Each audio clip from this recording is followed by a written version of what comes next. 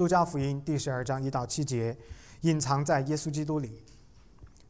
神的话如此说：这时有几万人聚集，甚至彼此践踏。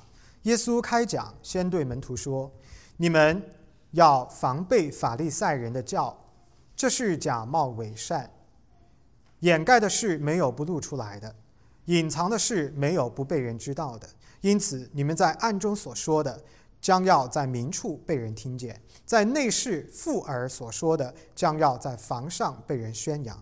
我的朋友，我对你们说，那杀身体以后不能再做什么的，不要怕他们。我要指示你们当怕的是谁，当怕那杀了以后又有权柄丢在地狱里的。我实在告诉你们，正要怕他。5个麻雀不是卖2分银子吗？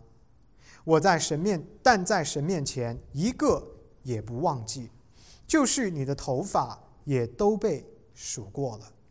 不要惧怕，你们比许多麻雀还贵重。 Let's pray。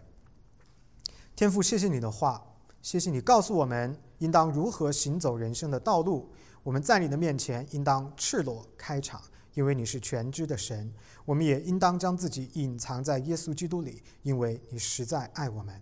我们这样的祷告祈求不配，乃是奉主耶稣基督得胜的圣名。 Amen。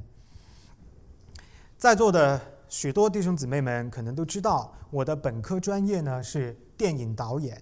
但是呢，很多在座的弟兄姊妹们所不知道的是，作为这个专业的一部分，我曾经上过表演课。我永远无法忘记我第一次上表演课的那一天。我记得那是一个秋天的下午，天气有点凉，多云，没有阳光。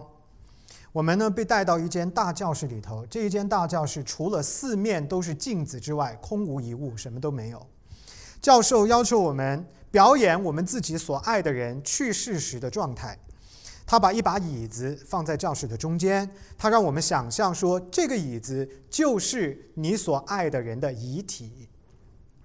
整个的教室呢就是灵堂，那一刻呢，就是我们这一生最后一次见到我们的亲人。他要求我们每一个人去抽一张面巾纸，那种一盒的面巾纸，每人抽一张，然后呢把它捏一捏，弄成一朵花，假装那个花是献给我们亲人的一朵鲜花。各位，当我听到这个练习的时候，我整个人都傻掉了，因为我知道我根本就做不了这件事。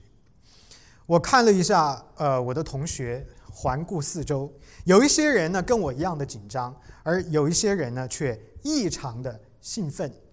我旁边的那个同学转过头来对我说，今天这个天气倒是真的蛮适合演这种生离死别的戏码。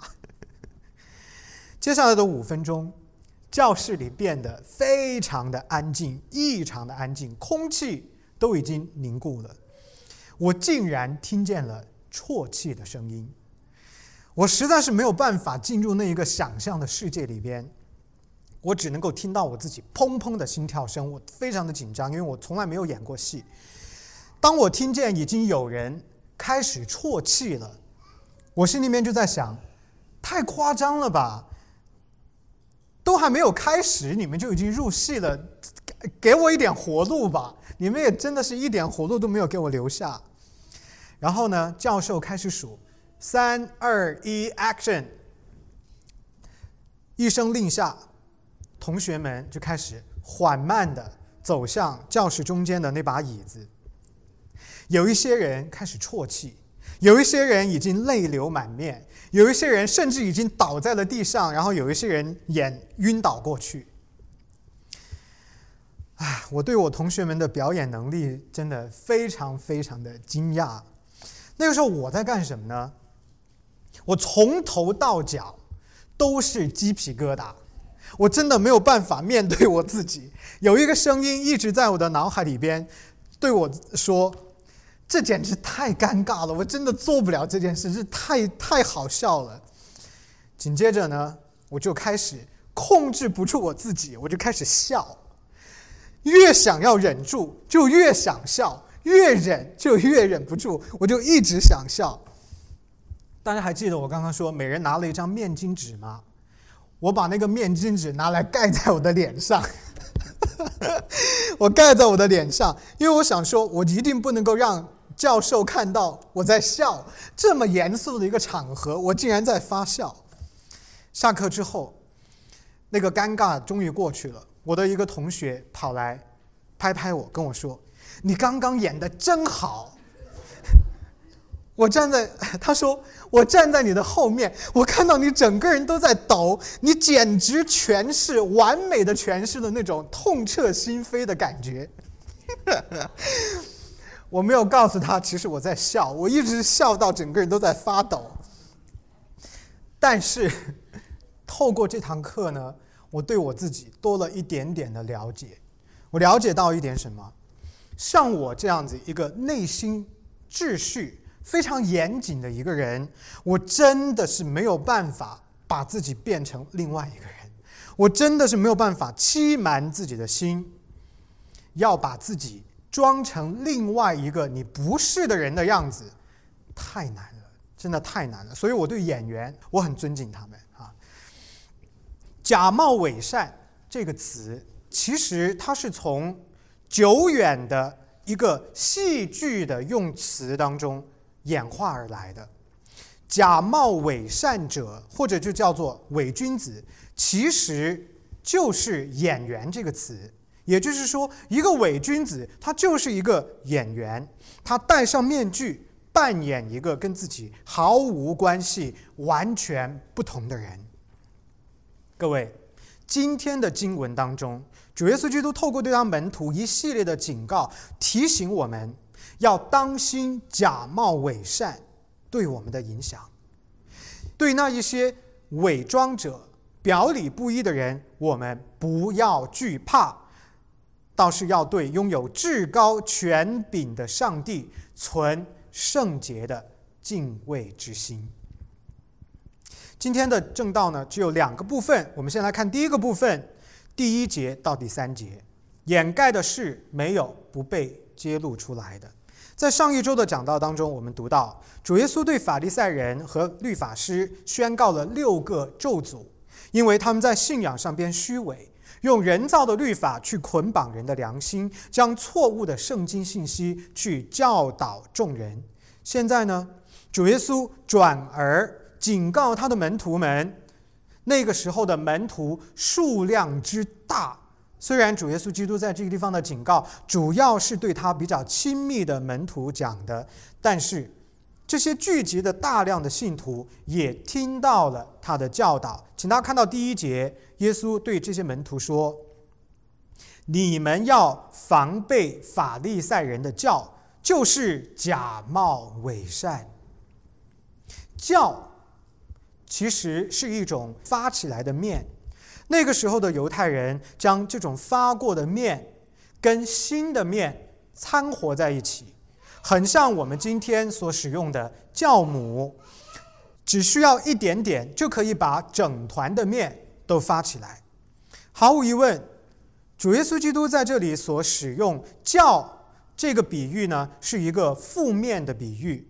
但是这个词在圣经别的地方并不是只是作为负面的比喻出现的。例如说，在路加福音第13章21节那个地方，主耶稣就用教来比喻神国度的扩张。但是在这里，法利赛人的教指的是他们假冒伪善的教导跟行为。主耶稣基督在这里警告门徒们说，要当心假冒伪善对他们造成影响。紧接着，耶稣基督在第2节跟第3节说，请大家看到第2节和第3节，掩盖的事没有不露出来的，隐藏的事没有不被人知道的。因此，你们在暗中所说的，将要在明处被人听见；在内室附耳所说的，就是悄悄话的意思，将要在房上被人宣扬。这是一个警告，耶稣基督告诉我们，所有的虚伪最终都将被显露出来。这里我们看到，首先怎样被显露出来呢？首先，真理迟早会显明。法利赛人扭曲隐藏圣经的道理，以虚假的错误的教导将神的子民带入到死亡当中。然而真理一定会到来。实际上真理已经在耶稣基督当中显明出来了，因为耶稣基督自己就是上帝活着的话语。从主耶稣基督事工的第一天开始，他就不停地纠正更正法利赛人虚假跟错误的教导。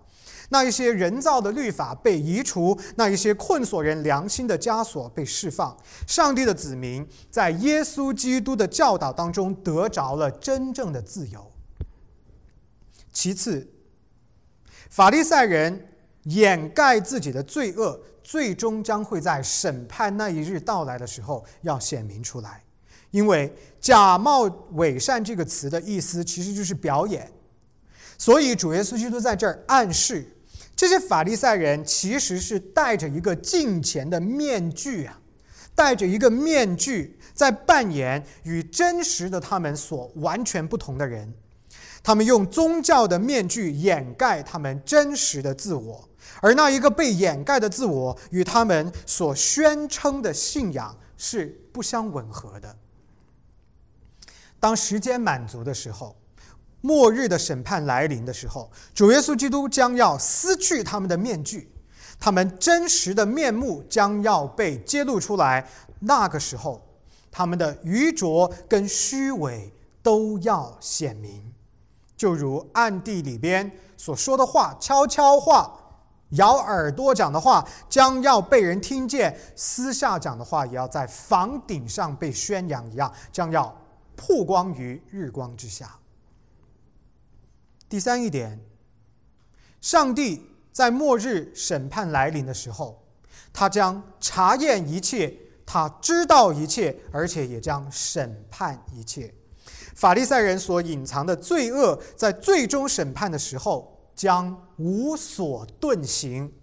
那一天，所有的秘密都将曝光于日光之下，所有的黑暗都将被光明所照亮。这个光就是上帝真理的光，足以穿透任何虚假的面具。我们在上帝的面前实在是没有什么可以隐藏的。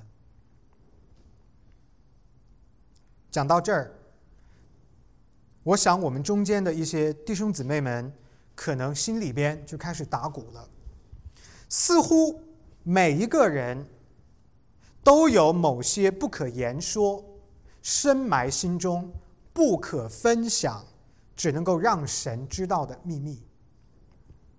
比如说，我有一位朋友，他出生的时候同时拥有2套生殖系统，所以他的性别的问题就成为了一个要经过手术进行选择的问题。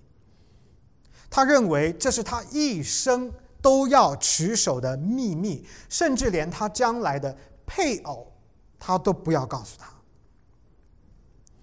我想我们中间的弟兄姊妹们或多或少有这样或者那样的秘密，那么我们是否要担心有一天这些秘密都将在上帝的面前被揭露出来？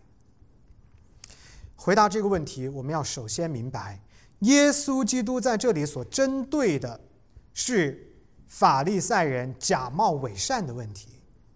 假冒伪善简单的说，就是指一个人的外在跟他的内在不相吻合，但是并非所有内外不一致的情形都等同于假冒伪善。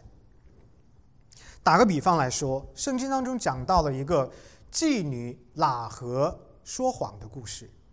妓女喇合对探子的行踪说了谎，外边所讲的跟心中所知道的是不一致的，但是这种情形却被希伯来书的作者称为有信心的人。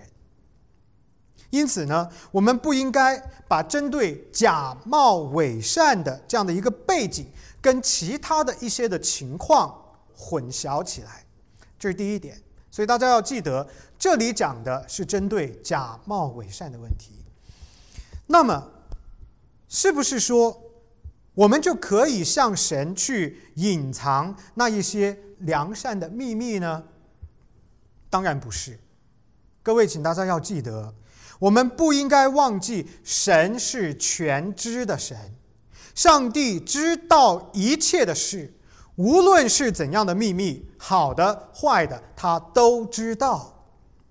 没有任何的事情可以在上帝的面前隐藏，因此请各位注意听，向上帝蓄意隐藏任何的事情本身是有罪的。然而，如果一个医生保护病人的隐私，一个牧师保守某一个犯了错误的人的过犯，一个政府的官员保护国家的机密不被泄露，这样的情况完全不需要担心有一天这些秘密会在上帝的面前被揭露出来。那么对于我们心中那一些罪恶的秘密呢？那些有问题的秘密呢？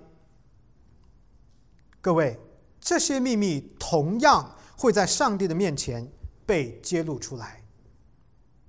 讲到这儿，你可能就心里面打鼓了，我不希望我的秘密被揭露出来。对于那一些在耶稣基督里的信徒来说，他们不应该为此而担心。每一个人生活的情况是不同的，但是上帝承诺了，任何相信耶稣基督名的人都将被主耶稣基督公义的外袍所遮盖。所以如果你在耶稣基督里，你的心中有这样的不好的念头，有这样罪恶的秘密，你不应该因此而担心。只要你在耶稣基督里，你得到上帝的承诺，他公义的外袍将会遮盖你的赤裸。倒是那一些不相信耶稣基督的人，反倒应该胆战心惊了。无论什么人，无论是信还是不信，最后都要在上帝公义的审判面前交出账来。但是这两类的人，因为信耶稣和不信耶稣，最后在审判的结局里边完全是不同的结果。所以呢，在座的各位弟兄姊妹，你不要为此担心，只要你在耶稣基督的里边。但是呢，我也要提醒各位注意，上帝承诺了要以耶稣基督公义的外袍来遮盖我们，绝对不是我们向神隐瞒的理由。你不要以为说，反正耶稣基督的公义外袍会遮盖我，所以我就向他故意隐瞒。 Foolish， 弟兄姊妹们，你瞒不了的。我再一次的强调，上帝是全知的，真正的基督徒应该完全向神开放，没有任何的事情是可以向神隐藏的，他完全的知道你。前几天有一位国内教会的老朋友打电话给我，我们曾经去同一个教会，但是在电话当中他告诉我，他最近决定要离开那个教会。他告诉我其中一个主要的原因，是因为这个教会的领袖很虚伪。他抱怨说，这些领袖在主日的时候严格的传讲神的话，但是在生活当中却是截然不同的另外的一个样子。他说，他们不就是法利赛人吗？我想类似这样子对于教会和教会的领袖的指责，在今天的基督徒世界是非常常见的。各位弟兄姊妹们，我们应当如何来回应这样子的指责呢？我想首先我们必须要承认，假冒伪善乃是今天的教会所面临的一个问题。没有人是完美的，同样也没有任何的教会是完美的，因此虚伪是我们必须要承认、面对以及竭力去寻求改变的问题之一。因为它并不符合教会的属性，它也辜负了神的百姓对教会的期待。所以我们不能够否认，如果我说没有这个问题，教会都很真诚，这就讲假话了。所以我们应该要勇敢地承认有这样的问题存在。然而，有时候我们的期待，作为弟兄姊妹们，我们的期待也并没有与圣经保持一致。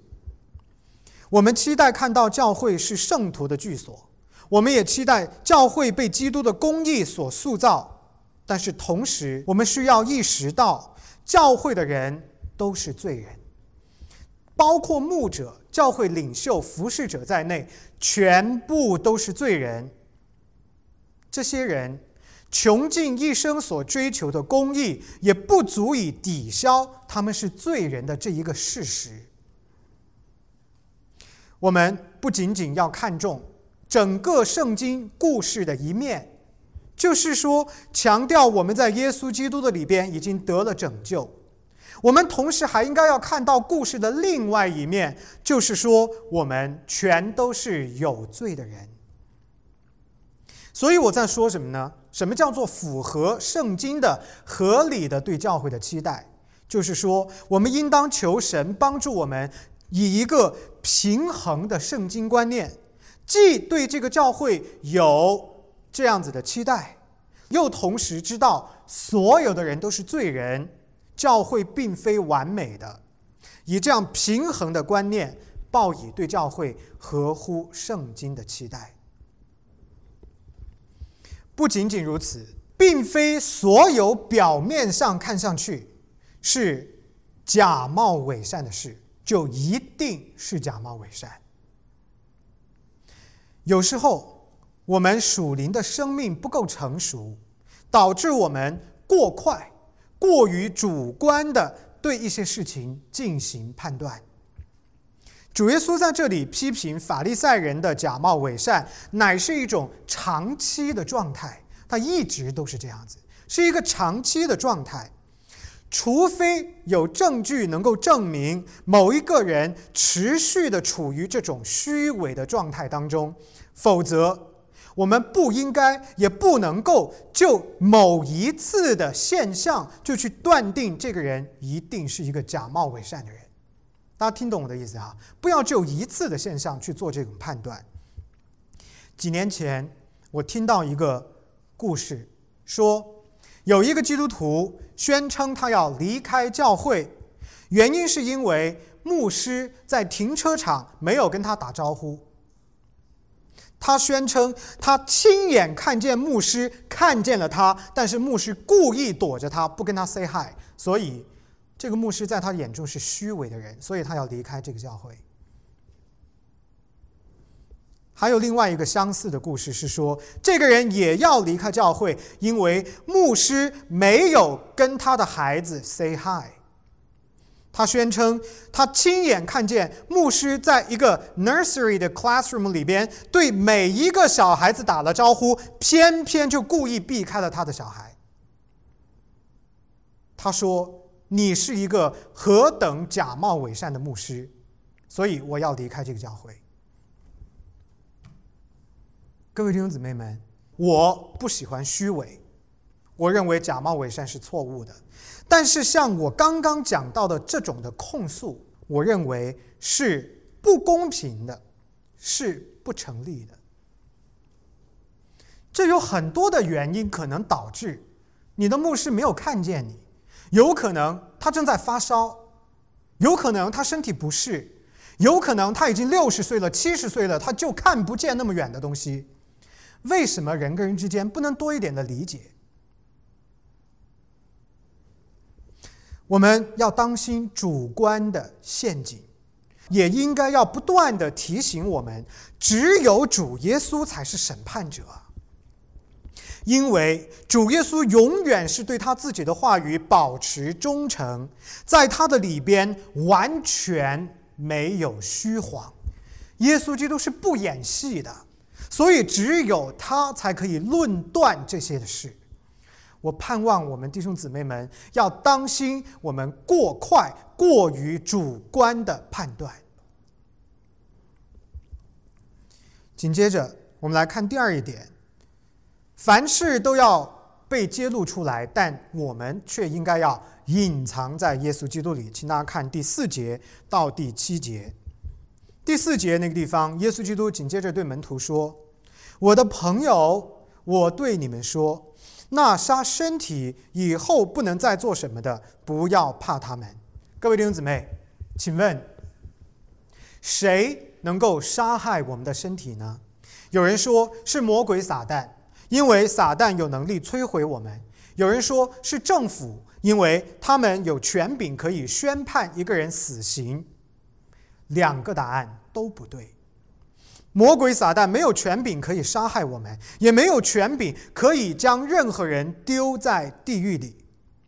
政府虽然有权利可以宣判死刑，但是这样的权柄是有严格的条件限制，并且要受上帝最终的裁决的。主耶稣在这里其实讲的是，只有一位拥有高过生命跟死亡的权利，而这将灵魂丢在地狱里的权柄是单单属乎上帝的。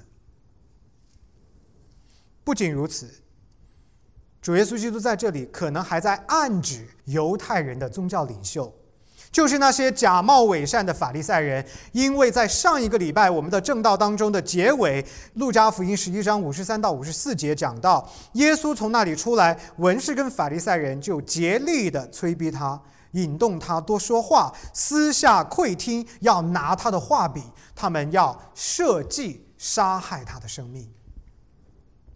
所以耶稣基督这句话说，这一些杀你身体的人不要怕他，他是在预告自己马上要到来的死亡。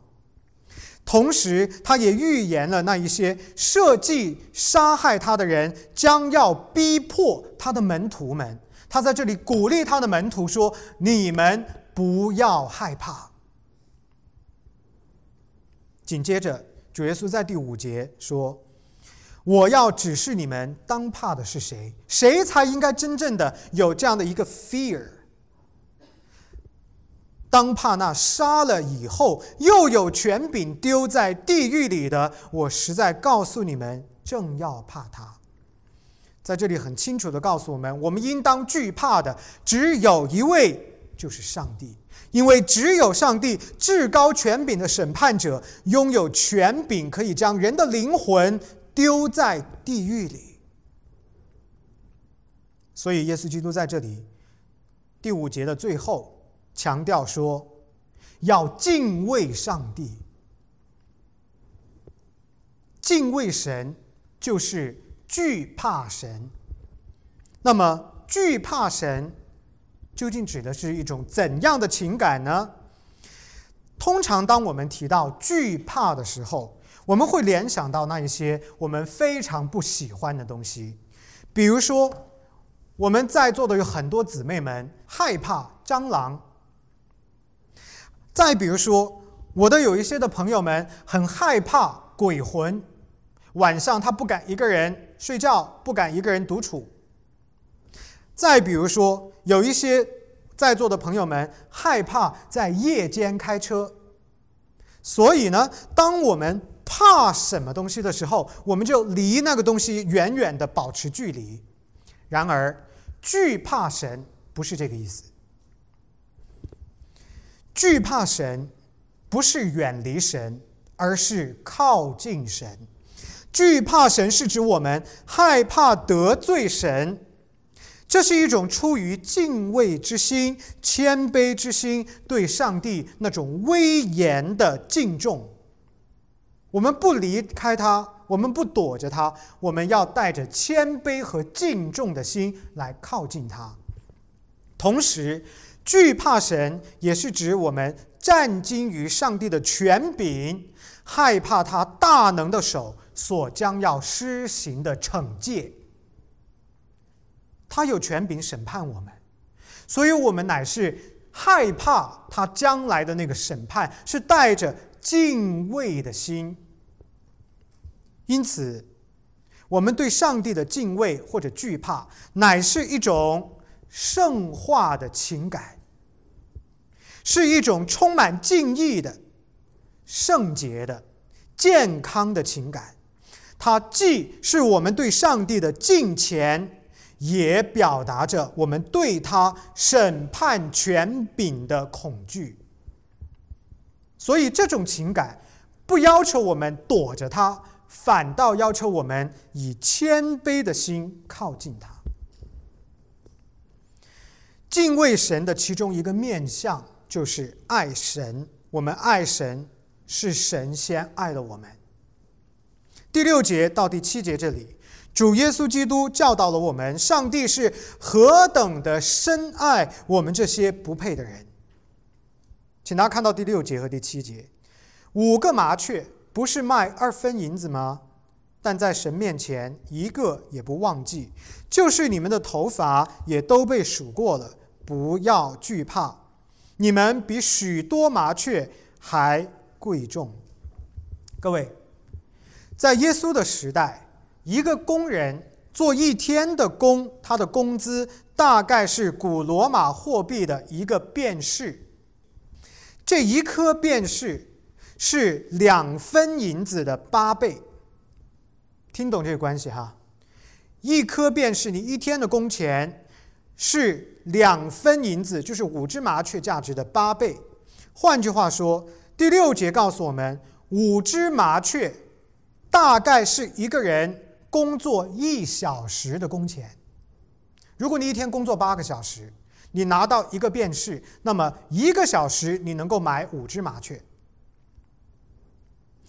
也就是说，它是廉价的，非常不起眼的，而且呢也是 affordable， 不是很重要的。然而主耶稣基督却在这里告诉我们说，但在神面前，这5只不起眼的麻雀一个也不被忘记。慈爱的天父记得最不起眼的麻雀，当然也深爱最不配的我们。我们的主日学目前正在探讨的是基督徒价值观。在这里给到的是一个完美的例子，告诉我们价格仅仅是价值的一部分。这个比喻里边，耶稣基督暗示我们，虽然我们是有罪的人，但是对于慈爱的神来说，我们是如此的重要，我们是如此的有价值，他绝对不会忘记任何一个属于他的百姓，他甚至愿意为我们牺牲他自己的独生儿子，不是因为我们配，而是因为在上帝的眼中，我们的生命是如此的有价值。第7节，主耶稣紧接着把我们跟麻雀做了对比，他说，就是你们的头发也被数过了，不要惧怕，你们比许多麻雀还贵重。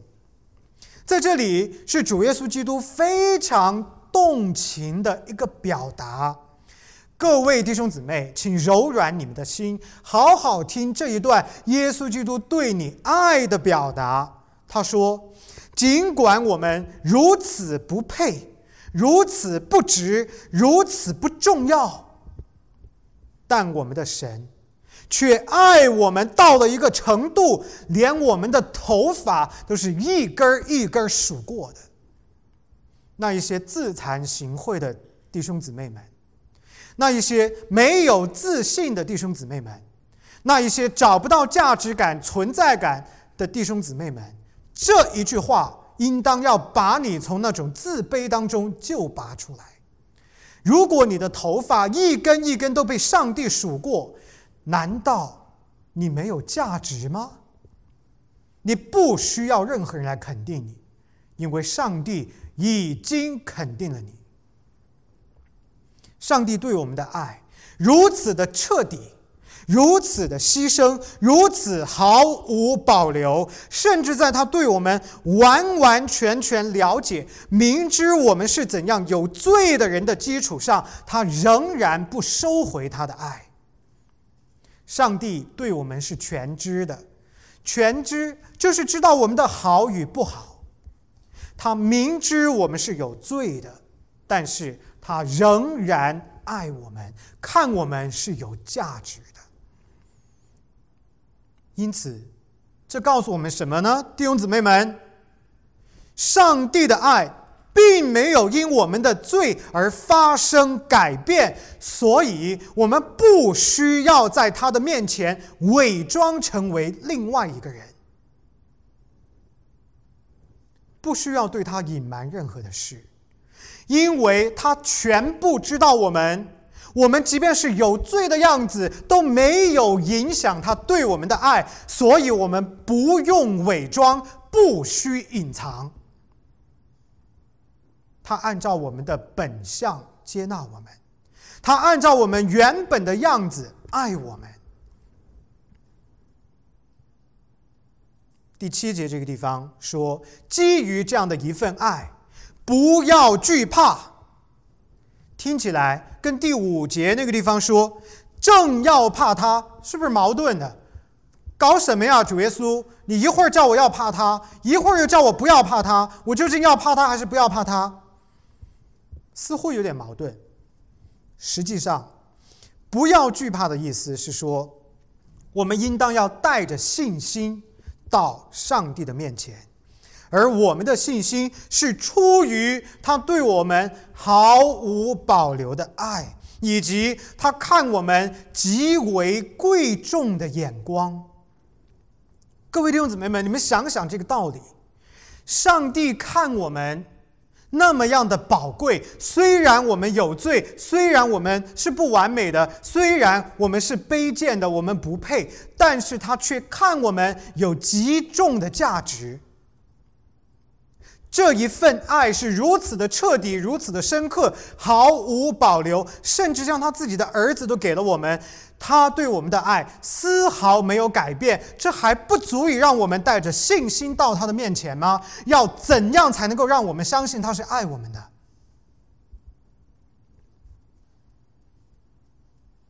他的儿子的生命都给了我们，这就是一个明证他爱我们。所以基于上帝这一份毫无保留的爱，以及超过我们的价值，在他的眼中看我们极为宝贵，我们可以带着信心到他的面前。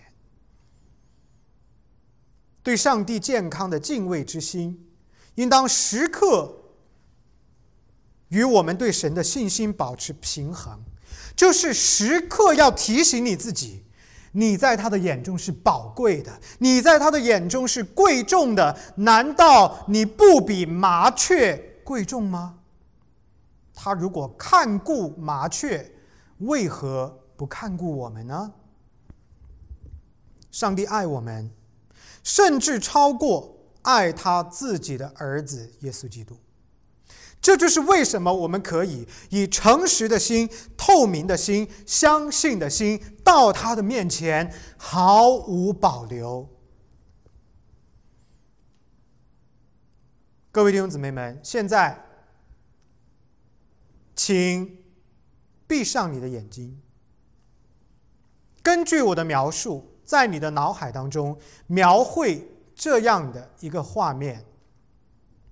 这一天，你站在了上帝奇妙可畏的光明之中，你眼前的这个光亮到了一个程度，耀眼到了一个程度，你甚至无法把眼睛睁开。你听见从天上有声音来，如雷贯耳，以你的名字呼喊你。突然间，你意识到了这个声音是上帝的声音，于是你俯伏在他的面前，你跪下去在真理的光的面前。这一刻，你所有的秘密、软弱、羞耻、掩藏的罪、隐而未现的恶，全部都被揭露出来，在你的眼前闪过。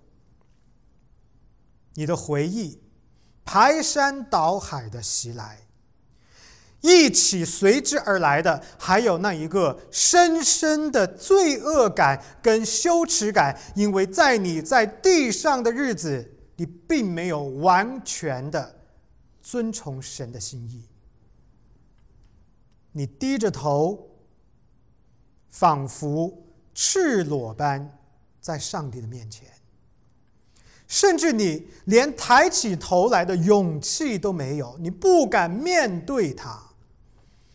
这个时候，有可能罪疚感使你战惊发抖，因为你意识到了你正在经历的这个 moment 就是圣经所宣告的那末日的审判。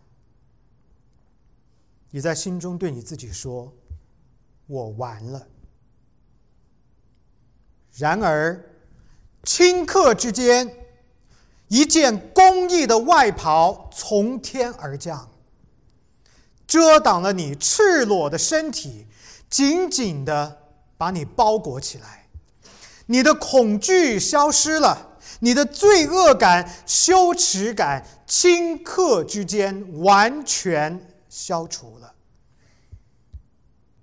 平安、喜乐与一种强烈的被爱的感受重新进入到你的心里面。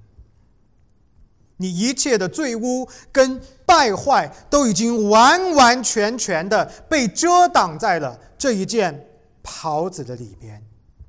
因为耶稣基督的缘故，你得了赦免。因为耶稣基督的缘故，上帝以你的名字呼喊你说，欢迎你，孩子，回到我的家里。 OK， 你可以睁开了。各位弟兄姊妹们，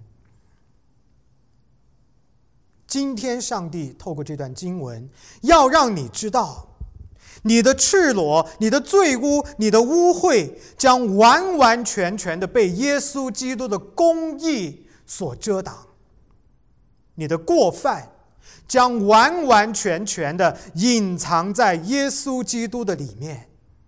各位弟兄姊妹们，你们明白了吗？上帝因为他的儿子耶稣基督的关系，不再视你为罪人。当最后那一刻我们面见上帝的时候，神的眼中只见耶稣，不见你。